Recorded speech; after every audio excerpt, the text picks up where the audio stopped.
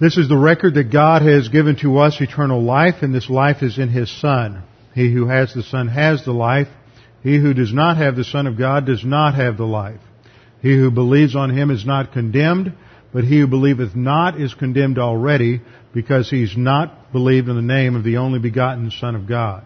For there is no other name under heaven given among men whereby we must be saved. For by grace you have been saved through faith, and that not of yourselves. It is the gift of God, not of works, lest any man should boast. For I am persuaded that neither death, nor life, nor angels, nor principalities, nor powers, nor things present, nor things to come, nor height, nor depth, nor any other created thing is able to separate us from the love of God which is in Christ Jesus our Lord. For of Him, and through Him, and to Him are all things, to whom be the glory forever and ever. Amen. Before we begin our study this morning, we need to make sure we're in fellowship, so we'll have a few moments of silent prayer to give you the opportunity to use 1 John 1:9 if necessary, and then I will open in prayer. Let's pray.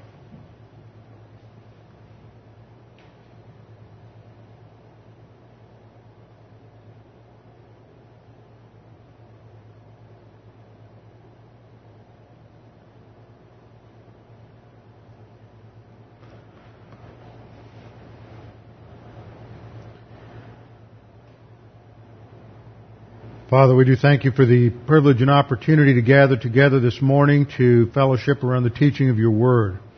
We thank You for the freedom that we have in this nation that allows us to do this. We pray that although there are many forces at work to try to shut down the teaching of Your Word and the impact of Christianity in this nation, we pray that You would continue to preserve these freedoms for us.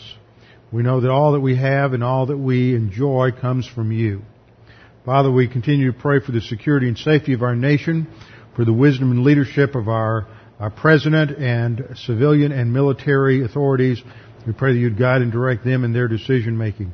And ultimately, we know that the security of our nation resides in Your hands. Father, we also pray for us as believers that we might be a solid witness and testimony before angels and before men of Your grace, that we might not take lightly what we have been given in Your Word, but that we might take this as a serious responsibility as members of the royal family of God to grow and mature as believers and to advance to spiritual maturity. Now, Father, we pray that You would challenge us as we study Your Word today. Give us a greater appreciation of Your Word and Your plan for history and Your glory. We pray this in Christ's name. Amen. We continue this morning where we left off last Sunday morning in Revelation chapter 1, verse 7. So we'll just have a little review. 1:7 reads, Behold, He is coming with the clouds. Literally, it's a definite article in the Greek. He's coming with the clouds, and every eye will see Him, even they who pierced Him. And all the tribes of the earth will mourn because of Him. Even so, amen. Now, last time we addressed four questions related to this verse. First of all, what is the meaning of coming? Is this the second coming or the rapture? You see, in God's plan, there are two phases to the second coming. We currently live in the church age following the resurrection of Jesus Christ. He was on the earth for another 40 days until He ascended just prior to the day of Pentecost. He ascended to heaven to be seated at the right hand of God the Father on the Father's throne. And we did a study of this several weeks ago.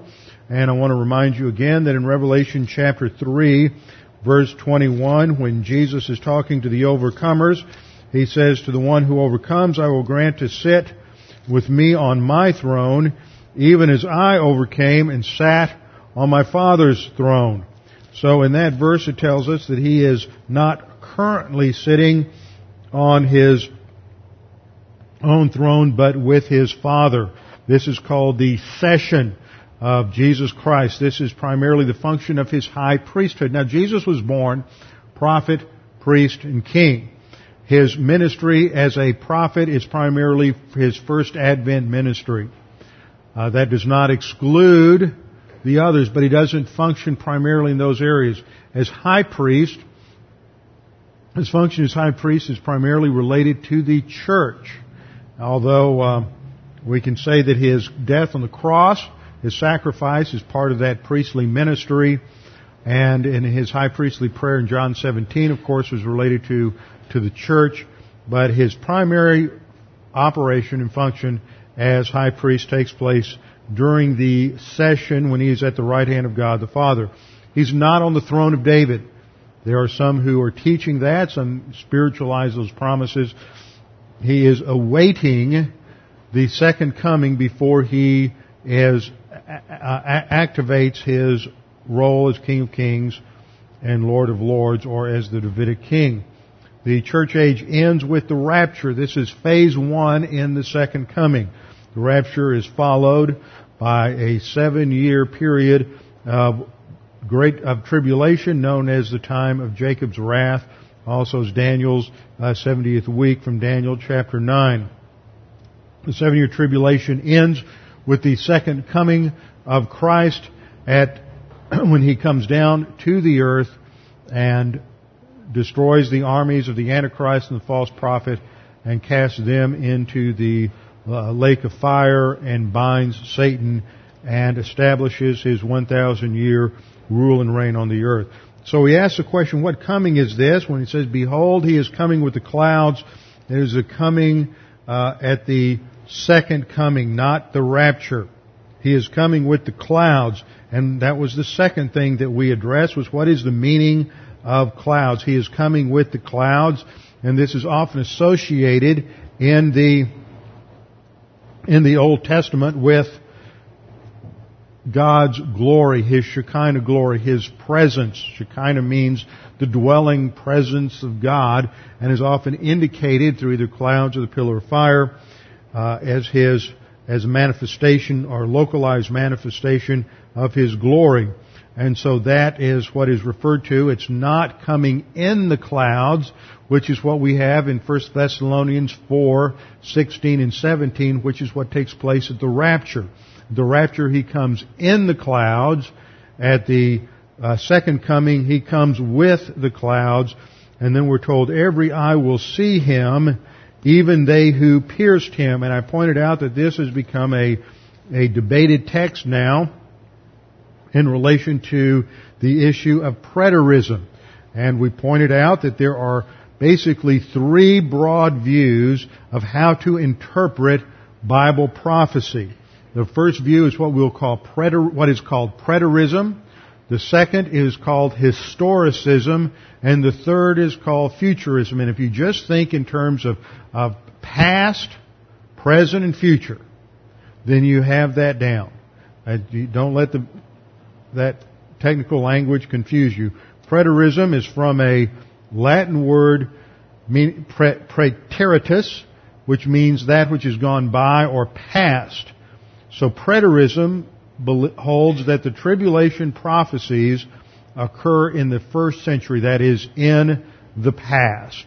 So if you think about it as past, present, and future, preterism means it's already happened. Jesus came back with the clouds, and their interpretation of clouds is that this is judgment.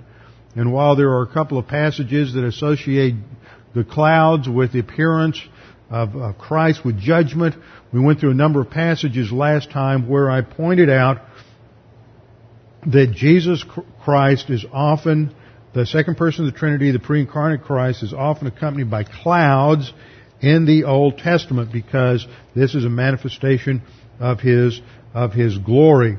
It's true also in the book of Revelation. Revelation, we have passages such as Revelation 11:12, Revelation 14:14, Revelation 14:15, just Revelation 14:14 through 16, all associate clouds with Jesus Christ. He said that He would come on the clouds of heaven with power and glory in Matthew 24:30, and that He would come on the clouds of heaven in Matthew 26:64. In the Old Testament, we saw that clouds were often associated with the presence of God. For example, Exodus 13:21, God went before the children of Israel with a pillar of cloud by day and a pillar of fire at night. When Moses went to meet with God on Mount Sinai, Then the mountain was covered with clouds for 6 days. Other passages, such as Isaiah 30:27, Joel 2:1 and 2 also associate clouds with the judgment, but the judgment there is the coming of Christ at the end of the tribulation when He comes as a judge. And then Zephaniah 1:14 and 15 as well. So when we read here in Revelation 1:7, behold, He is coming with the clouds, that imagery ties together numerous passages in both the Old and New Testament indicating the return of Jesus Christ in judgment to destroy the enemies of Israel, to redeem Israel, and to establish His kingdom at the second coming. Every eye will see Him refers to every eye in the world. All mankind will see Him and be aware of His presence, even they who pierced Him. That's a reference to Zechariah chapter 10 verse 12, which talks about the fact that the Jews will pierce Him, a prophecy related to the first advent and the crucifixion of Jesus Christ. And that passage itself talks about the second coming, where God says, I will pour out on the house of David and on the inhabitants of Jerusalem the spirit of grace and supplication. Then they will look on me whom they pierced. So this is that reference. It is talking about the Jews here, and every eye is the whole world, even the offensive use of Kai, even they who pierced Him. That is, the Jews will look on Him.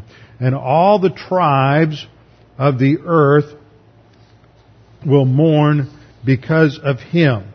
And the word that is translated tribes here is the Greek word phoulos, P-H-U-L-O-S, phoulos, which means tribes. But when you go back and you look at how this phrase is used in the Old Testament, it's normally translated families of the earth, and you don't look at just the word tribes or just the word families. This is one of those important aspects of word studies that really developed with the use of computers, and that is doing phrase studies. It's not, sometimes a word can have several different nuances, but you have to look at how it's used in phrase, and that wasn't always easy to do phrase searches when you had concordances and had to do it the old-fashioned way, and you'd have to look up a word and then try to find how it was used in association with another word. So the term tribes of the earth, using the phrase phoulos, is a phrase that's taken right out of the Greek Septuagint. Now the Greek Septuagint was the Jewish translation of the Old Testament that was made in roughly the first, or roughly 2nd and 3rd century BC. It's sometimes abbreviated LXX based on the legend that 70 rabbis translated the Pentateuch in 70 days. And I don't think that's completely accurate, but that's the legend. So they called it the Septuagint, meaning the 70 days. So that uses the word phoulos, and it's a translation of the Hebrew word mishpat, which means, which is often translated families in the Old Testament. So when you look at the Old Testament talks about the promise that Abraham's seed will be a blessing to all the families of the earth. And that is translated in the Greek with this word phoulos. So we traced that through last time, that there were numerous passages in the Old Testament that took this phrase phoulos, our mishpatim, showing that that this phrase, as it's used in the Old Testament, talked about Gentiles, not Jews. And the reason I say that is because if we were to take the time, I don't want to do it again this morning, go back to Zechariah 12, 10 and following. Zechariah 10:12 talks about Jesus being pierced. They will look on me whom they have pierced. Following that, if you look at it in context, it mentions different segments of Jewish society that will mourn. Now what has happened is the preterists come along and they look at Revelation 1:7 where it says all the tribes of the earth will mourn because of him, and they say, see, tribes of the earth here, you should translate the word ges, which is translated earth, is land. All the tribes of the land will mourn because of him, that is, just Jews.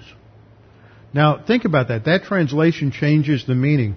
All of a sudden, if it means all the tribes of the land, then you could say, yeah, I can see where this coming is local.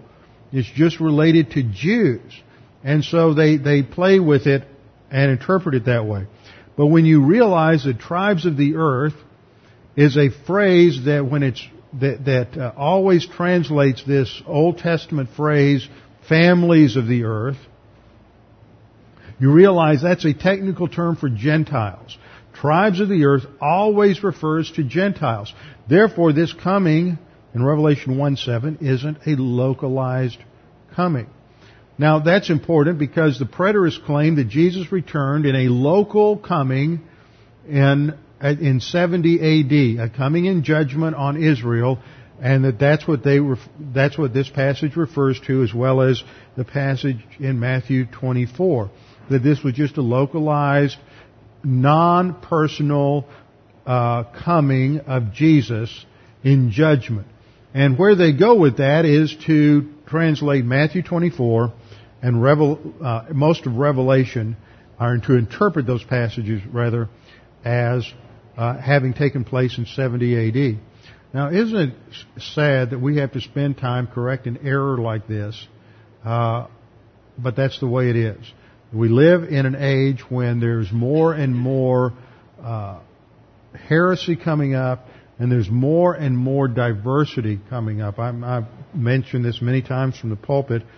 I remember just 30 years ago when I went to Dallas Seminary, evangelicalism, even though there were a variety of opinions, let's say there were, and it was fragmented and divided on some things, it's fragmented and divided 100 times more today than it was just 30 years ago. And interpretations that had been around before, such as preterism and postmillennialism, were basically dead. In fact, you go back and you read some of the writings on prophecy in the 30s and 40s and 50s, books by Harry Ironside, Louis Sperry Chafer, Donald Gray Barnhouse, others, they would comment, or Charles Feinberg, comment that postmillennialism is dead. Nobody believes that anymore. Well, now it's made a comeback, and it's spawned preterism. Preterism is not new either. But these ideas are coming back, and it just confuses people, especially when you get out there and you listen to people on the radio and they sound good on topics such as the glory of God, the holiness of God, and you begin to give them some level of credibility, and next thing you know, they're off into preterism. And it just confuses people. So we have to be well armed and understand the different positions that are out there so they don't rear their ugly head and cause problems here at Preston City Bible Church. Just like some years ago, I think somebody had a problem with pre-tribulationism, and that became an issue and caused some problems. So we have to teach to these different icks, and spasms that come along to make sure we're well grounded in the Word. So Revelation 1:7 is a summary description of what takes place at the second coming of Jesus Christ, which is which foreshadows where the book of Revelation is headed. Behold, he, that is the Lord Jesus Christ, second person of the Trinity, is coming with the clouds, and every eye, every Gentile eye will see him, or every eye on the earth will see him, even they who pierced him, that is, Jews who will be regenerate at the second coming of Christ. And one time I made the comment when we were teaching through, I think it was either Daniel or Dispensations and a Covenant series, I said at the end of the tribulation, all the Jews will be saved. And I had some people out there, some tapers say, how can you say every Jew will be saved? That violates volition. No, it doesn't. Read the text. Matthew 24, Jesus said, if you're going to survive, you got to flee to the mountains. Well, only the Jews that are positive are going to respond. They're going to flee to the mountains. The rest of the Jews are going to die. They're going to be killed in those final judgments related to Armageddon. So the Jews that are positive are going to flee. They're going to flee east into the desert, south of modern Petra, in the area of Basra, not the Basra in Connecticut. And they will, at that point, call upon the name of the Lord to be saved. And the last verse of Matthew 23, Jesus said He would not come back until they said, blessed is he who comes in the name of the Lord. And that is a reference to the final turning of Israel, that small remnant, and it will not be large, that small remnant that listens to what Jesus said, to flee to the mountains, they will be saved. I believe that almost all the other Jews, probably all the other Jews, all the unbelieving Jews will be killed in those last terrible judgments and battles of the tribulation period. So Revelation 1:7, every eye will see Him, even they who pierced Him, and that will be the saved remnant. And all the tribes of the earth will mourn because of Him. At the end of the tribulation, there will be a time of true mourning, not just emotion, but true mourning over the rejection of Jesus as Messiah at the first advent. And then the verse closes with the statement, even so, amen. And this last phrase is really just the Greek word nai, N-A-I, nai, means yes. And it has that idea of indeed or true or truly.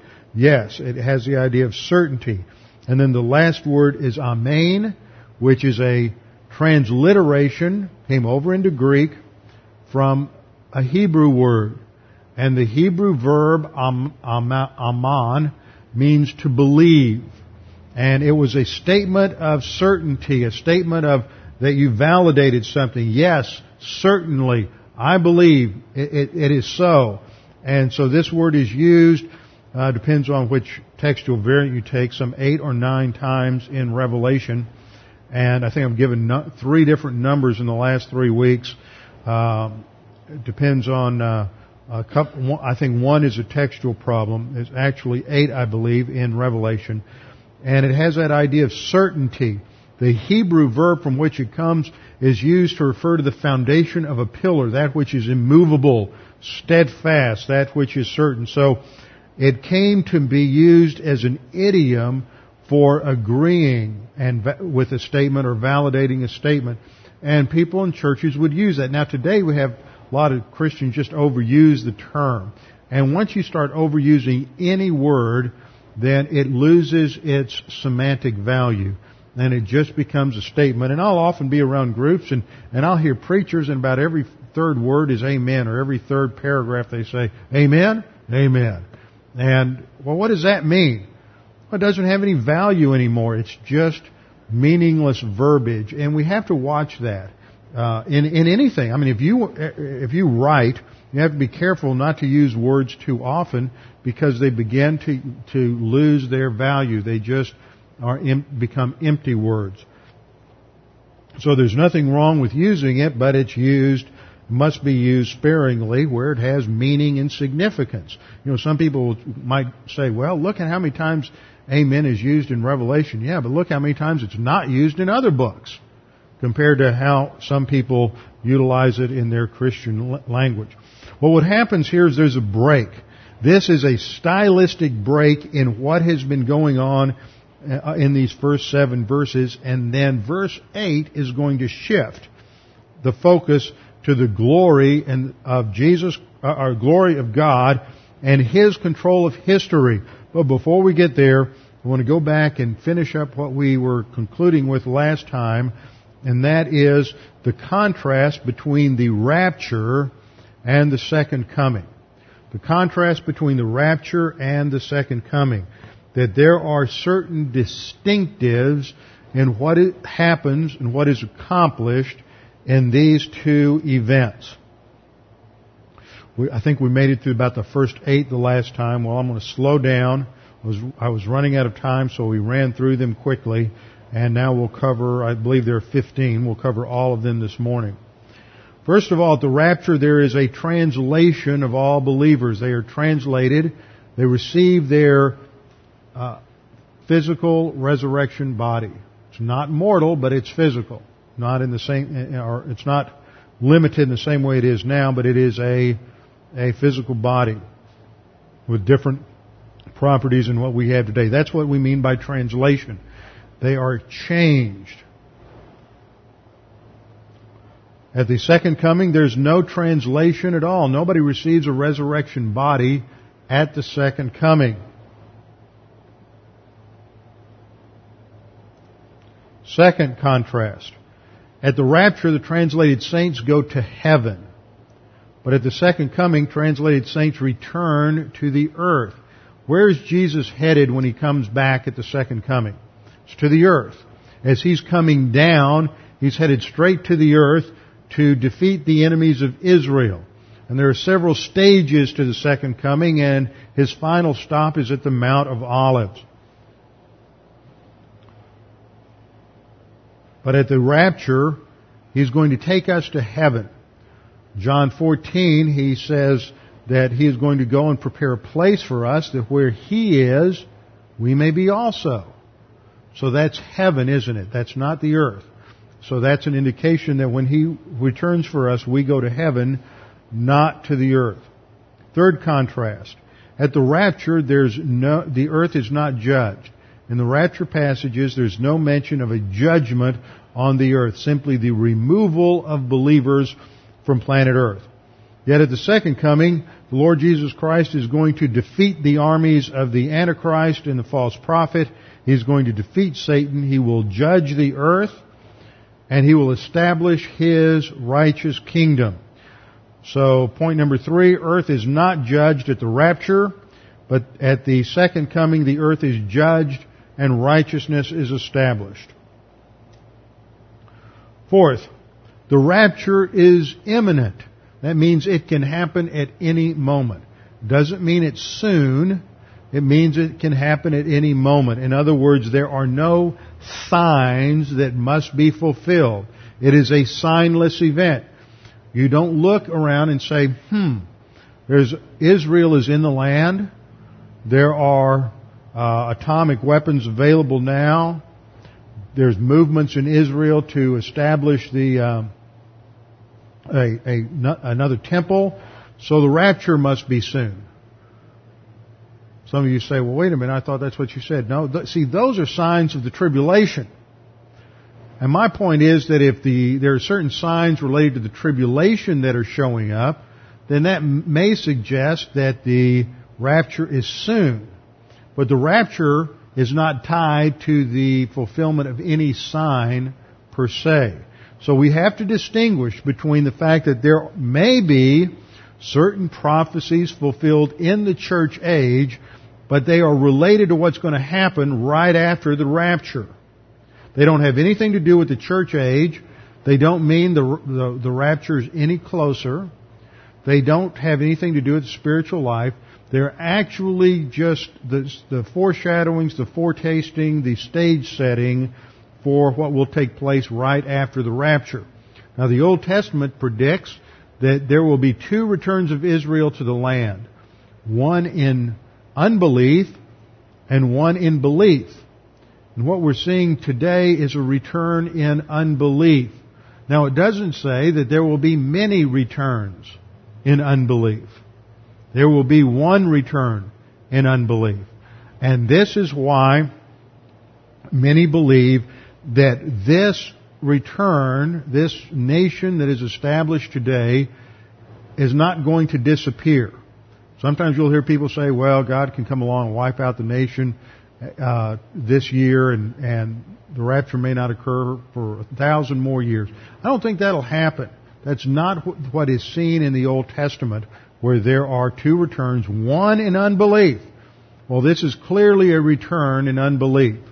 So that doesn't mean the rapture is any closer. It does indicate that the stage is clearly being set for those early events in Israel. There must be a nation, Israel, at the beginning of the tribulation. Why? Because the Antichrist is going to sign a peace treaty with the nation Israel. So it only follows that if it's not necessary for there to be a nation Israel before the rapture, but if there is a nation Israel established, then it seems to suggest that these events may be soon. But remember, there's a difference between imminent and soon. Imminent means at any moment, whereas the second coming follows predicted signs.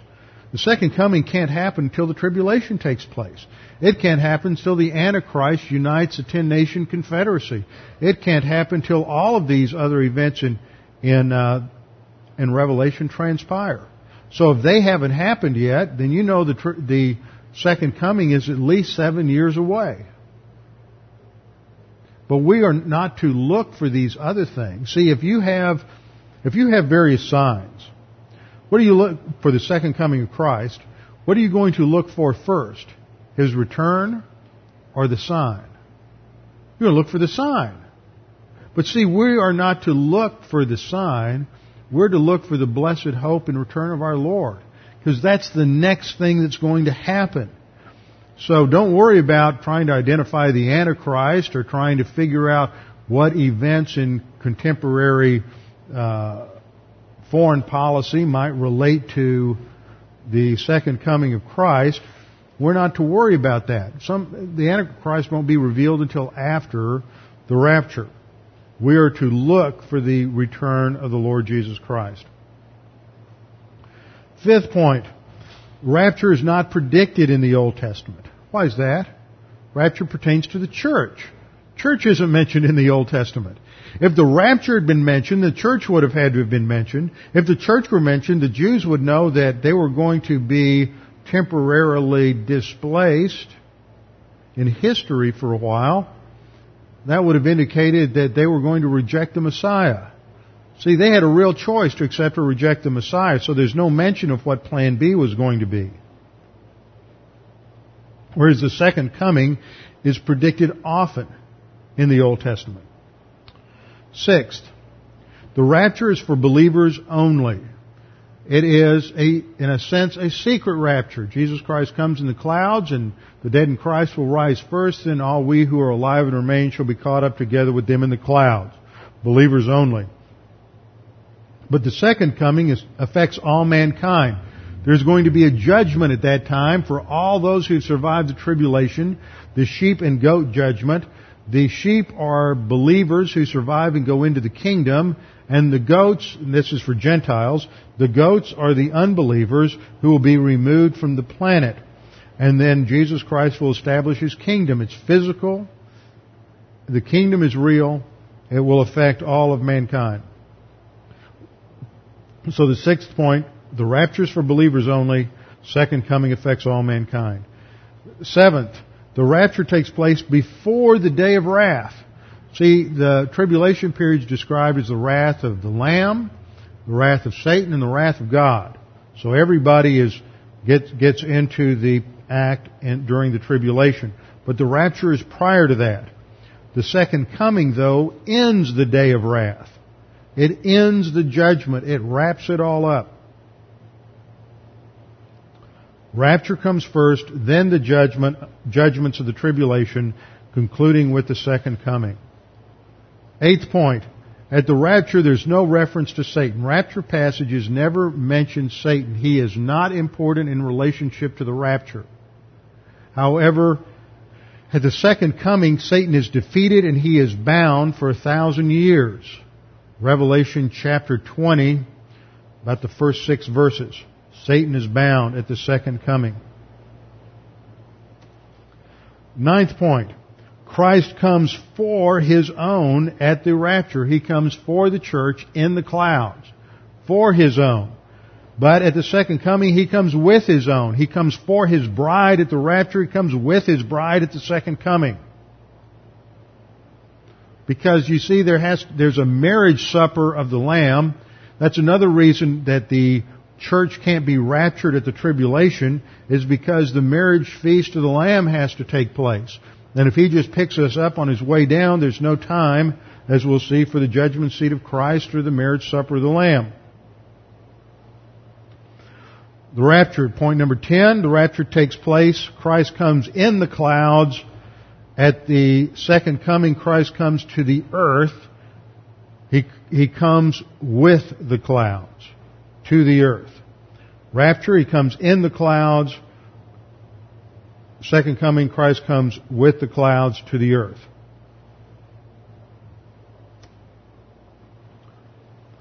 At the rapture, point number 11, Christ claims His bride, and He comes with His bride at the second coming. Claims His bride, He comes for His bride at the rapture, with His bride at the second coming.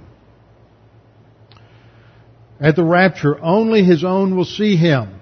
Only believers will see Him. Remember, this is related to the earlier point that it's only for believers. Only believers will see Him. But at the second coming, based on the passage we see here in Revelation 1:7, every eye shall see Him. But the rapture is invisible to unbelievers. The second coming is visible to all. 13th, after the rapture, the tribulation begins. Not immediately. There's some lapse there. We don't know how long that will be. Some people think it's just a few days. There are others who think it may be as long as 3.5 years. And that's based on how they understand Ezekiel 48 and 49 and the invasion of Gog and Magog. You see, there are some people who take that as happening before the tribulation, and that the land has to be cleaned up before the tribulation can begin. So they'll have as much as 3.5 years. Now, I don't agree with that position. I think the Gog and Magog invasion is the first stage of the Battle of Armageddon. But there's a lot of debate over this, and I frankly probably hold my position on that with less conviction than most things. I don't think it's that clear in the Scripture.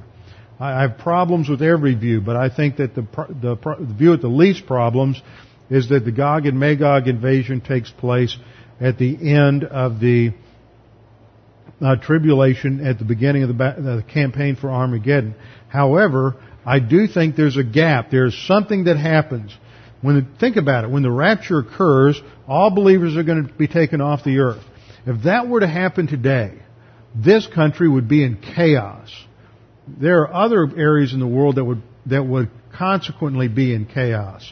If you were to take out all the believers that are involved as CEOs and politicians and senators and congressmen and military leaders in this country, that would have a tremendous impact on the economy.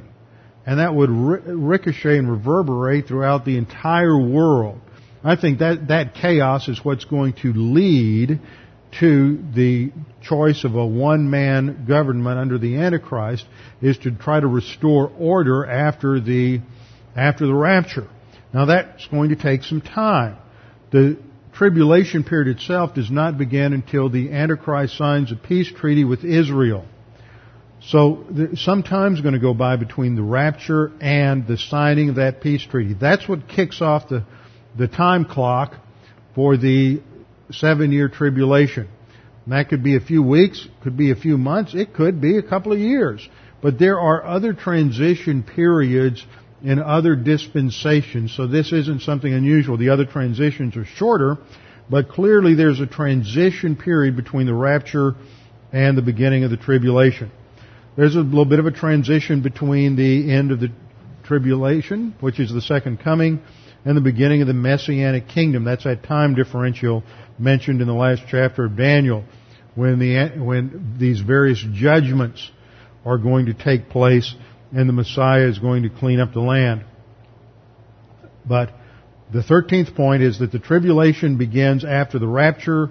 The Messianic kingdom begins after the second coming. That distinguishes the two.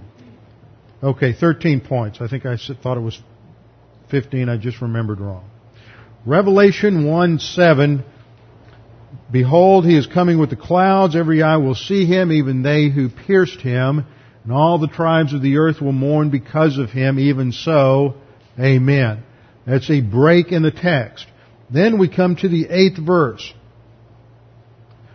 The 8th verse is a statement. I am the Alpha and the Omega. The beginning and the end is in the King James and New King James, but that's not in the best text. So I have that highlighted in yellow. That should not be counted as in the best text. If you use an NASB, NIV, it won't be there, so don't worry about it. Says the Lord God. Now, if you're using, once again, if you're using King James or New King James, it just says the Lord. But God should be there. The better manuscripts that we have found since the Textus Receptus demonstrate that God is there. I've gone over this before, that there are these textual problems in Revelation, more so in Revelation. None of these affect doctrine, but it does affect the reading of the text. Now, if you have a New King James Version, it will highlight these things and put a little asterisk in the text, and then there'll be a note. And the note will, for example, on this verse, says the NU text and the M text omit the beginning and the end. As the new text, NU text, and the M text add God. Now, I'm not going to make textual critics out of you, but I'll tell you something. If both the NU text stands for the Nestle-Aland and the United Bible Society critical text, and that's based on, as I've said before, that's based on the assumption that the oldest manuscripts are the best. And we have basically 4 old manuscripts that people put a lot of weight on, and they were 4th century manuscripts discovered down in Egypt. And one is Vaticanus. It was discovered in the Vatican. Originally came out of that same area in northern Africa. Vaticanus, Sinaiticus, Alexandrinus, and then another papyrus. These are usually given a lot of weight because they're old. But I keep saying this. It's a flawed statement. Older is better. Because if you have a 9th century copy that's a perfect copy of a 3rd century manuscript that's almost flawless, then that 9th century copy is going to be better than a flawed 4th century copy. So older isn't necessarily better. But that was the idea, and people are awfully impressed by the fact that if 3 or 4 of these manuscripts down in Egypt all agree, then that must be the text. Well, what textual critics pretty much agree on is that here in the 4th century, you've got Sinaiticus and Alexandrinus and Vaticanus. But they're all probably copies of, we'll just say X, which is a 3rd century document. But what if X is flawed? And over here you've got a 9th century document. Let's say K. I'm not sure if that's the date on K, but let's say it's a Byzantine text. And it is a faithful copy of a 2nd century manuscript Y.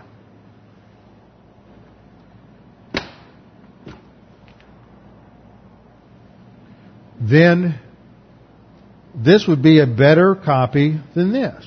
Well, this gets into a lot of issues, but I'll tell you what. The oldest is better view always shows up and is pretty much the accepted view of the Nestle-Aland or the UBS text called abbreviated NU in your New King James notes. And then you have another competing view, which is the majority text view. And that's usually indicated by the letter M. Now that's different from the TR. TR stands for Textus Receptus, or the received text. These were approximately 8 manuscripts used by Erasmus in the early 16th century as the basis for his Greek New Testament. That was the basis for the King James Version. But what I've pointed out here is that these are the differences between both the NU text and the majority text. Now the TR is sort of a subcategory of the majority text, but it only represented 8 manuscripts. So whenever the NU text and the majority text agree against the TR, we can pretty much count the TR out. So in these two cases, we can have tremendous confidence that in this verse, the phrase "the beginning and the end," which is in the King James and New King James, wasn't in the original, and it is the phrase "the Lord God." Now this is important for understanding who's speaking here. Okay? I'm not just going through this because it's an interesting little academic exercise. You have to figure out what the text says before you can figure out what the text means. Now, if you have the phrase Alpha and Omega and then the phrase "the beginning and the end," that phrase "the beginning and the end," or first and the last, seems to appear to relate to the Lord Jesus Christ. So that, if you're looking at it from that text, you would say, well, this looks like the Lord Jesus Christ. But if you take out the beginning and the end, if that's not there, and if you have the phrase Lord God, Kyrios ha theos, that's a different identification. And then we have the phrase who is and who was and who is to come, the Almighty. So we have to look at who is being addressed here. Who's speaking?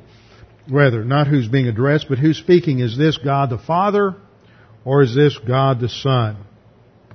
And I conclude that this, from my study, that this is God the Father. Remember, verse 1, the revelation from Jesus Christ, which God the Father gave Him to show His servants.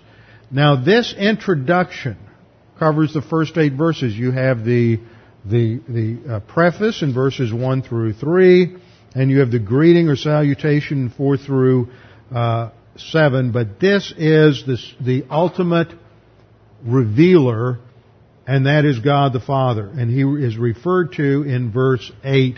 This is not Jesus Christ, it's God the Father. Now, how do I say that? Well, first of all, the phrase that is translated Lord God. Who's speaking here? It's the Lord God. Kyrios ha theos. Kyrios is translated Lord. Ha theos is the word for God. This phrase, Kyrios ha theos, is used 10 times in the New Testament. But only one of these is used outside of the book of Revelation. In other words, 9 times you find this phrase, Kyrios ha theos, in the book of Revelation. 1 time it's outside of the book of Revelation, and that's in Luke 1:32. Talking about Jesus, this is the announcement of the birth of the Messiah. He will be great and be called the Son of the Highest, and the Lord God will give Him the throne of His father David. So who's Lord God? It's got to be God the Father. So Luke 1:32 is clear that the term Kyrios ha theos refers to God the Father. In other passages in Revelation, this is point number 2, it always refers to God the Father. For example, in Revelation 4 verse 8. Now as you look at these, it would probably be best not to just look at the verse, but we have to look at the context, because the verses alone do not always give us all the information we need. Revelation 4:8, the 4 living creatures, each having 6 wings. These are probably seraphim, but there's some debate over that, and we'll get into that when we get to chapter 4. The 4 living creatures, each having 6 wings, were full of eyes around and within, and they do not rest day or night, saying, Holy, holy, holy, Lord God Almighty, who was and is to come. Oh, now this is a great verse for us, because we're talking about the Lord God, Kyrios ha theos, who's defined as Almighty, and who was and who is to come. Now, is this the Lord Jesus Christ or God the Father? Well, it's God the Father. Because you see, the big problem that is going to come up is that as John appears before the throne of God and sees the 4 living creatures praising Him, what happens is that they bring forth a scroll, and no one is found worthy to open the scroll until the Lamb shows up. Well, the Lamb is clearly different from the one who is sitting on the throne. Right? Obvious. So when you read through chapter 4 and 5, you realize there's two personages here. There's the person who's on the throne being praised as the Lord God Almighty, who was and who is to come, and a second personage, the Lamb. So Revelation 4:8, the phrase Lord God Almighty, who is and who was and is to come, is God the Father. Revelation 11:17. Again, we have a similar kind of situation where there is praise before the throne.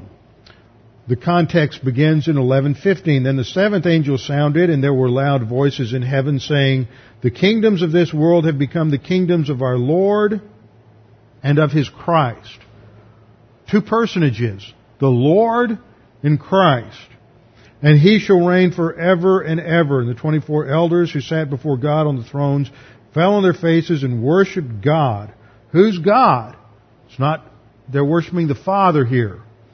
"We give you thanks, O Lord God Almighty, the one who is and who was and who is to come, because you have taken your great power and reigned." This is a praise to God the Father. So the second time, or actually this is the third time in the book, we have Lord God and the phrase who is and who was and who is to come. It's the Father, not the Son. Revelation 15:3. We find it again. Revelation 15:3. "Then I saw another sign in heaven, great and marvelous, 7 angels having the 7 last plagues. For in them the wrath of God is complete." This is the prelude to the bowl judgments. "And I saw something like a sea of glass mingled with fire, and those who have the victory over the beast, over his image and over his mark, and over the number of his name, stand on the sea of glass having harps of God." This is talking about God the Father. "They sing the song of Moses, the servant of God, and the song of the Lamb." See, there's a distinction here between the servant of God and the song of the Lamb. The God refers to God the Father. Lamb refers to the Lord Jesus Christ, saying, "Great and marvelous are your works, Lord God Almighty." Who are they addressing? God the Father, not the Lamb. Next reference is in Revelation 16, verse 7. "And I heard another from the altar saying, Even so, Lord God and Almighty, true and righteous are your judgments." Again, the context shows that they're talking about God the Father, not the Lord Jesus Christ. Revelation 21:22, we come to the end. Revelation 21:22, "But I saw no temple in it, for the Lord God Almighty and the Lamb are its temple." Two personages again. The Lord God Almighty and the Lamb. So there's a distinction. All of this is to show that the Lord God Almighty is distinguished from the Lamb in the context. So let's go back to our passage in Revelation 1. "I am the Alpha and the Omega." Well, isn't that the Lord Jesus Christ? Well, we'll see that that phrase is used 3 times in Revelation. The second time it's used, it's clearly referring to to God the Father. The second time it's used, it is referring to God the Father, and the last time it's used, it refers to Jesus Christ. In Revelation 21:6, I don't think I have that on the overhead. Revelation 21:6, it refers to God the Father, but Revelation 22:13, it refers to the Son. Alpha and Omega means the first letter in the Greek alphabet is Alpha. Omega is the last letter in the alphabet. So it indicates eternity. It's an idiom for eternity. That applies to both the Father and the Son. So Revelation 21:6 says, "And he said to me, It is done. I am the Alpha and the Omega, the beginning and the end. I will give of the fountain of water of life freely to him who thirsts. And this is said by him who sat on the throne." That is God the Father. So Once again, we see that Alpha and Omega is a term that can apply to either Father or Son. It indicates eternality. So, I am the Alpha and the Omega, could be Father or Son. Lord God clearly refers to the Father. Who is and who was and who is to come, again, clearly refers to the Father and concludes with the statement, the Almighty. Again, the Almighty only applies to the Father in the book of Revelation. So, conclusion. Revelation 1 through 8 gives us the introduction. This is a revelation from God the Father. It is given to Jesus Christ, who then reveals it by means of an angel, to his servant John. Both the Lord Jesus Christ and the angel are involved in the giving of this revelation. And with that, we conclude the first part of the introduction, and next time we come into the vision, the first vision in the book of Revelation, beginning in verse 9. Frankly, things will move a little faster. The first 8 verses is just a killer to go through, both textually and in terms of nomenclature and identification, to get all of this down. Things do pick up a little bit with our heads bowed and our eyes closed. Father, we thank you for this opportunity to study your word this morning. We thank you for the clarity of your word, and we look forward with anticipation to the return of our Lord Jesus Christ for us, the church. Father, at this time we pray for those who are here who are uncertain of their eternal life and unsure of their future. This is your opportunity to make your future sure and your salvation certain. The offer of salvation is free. There are no strings attached. It is an offer based on the completed work of Christ on the cross, where He died as a substitute for your sins. So that all you need to do to be saved is to simply accept that gift, to believe in the Lord Jesus Christ, to trust in Him and Him alone for your salvation. This is your opportunity to secure your eternal destiny. Father, we thank you for what we have studied today. May it cause us to have greater appreciation of your plan, your purposes, and your glory. We pray this in Jesus' name. Amen.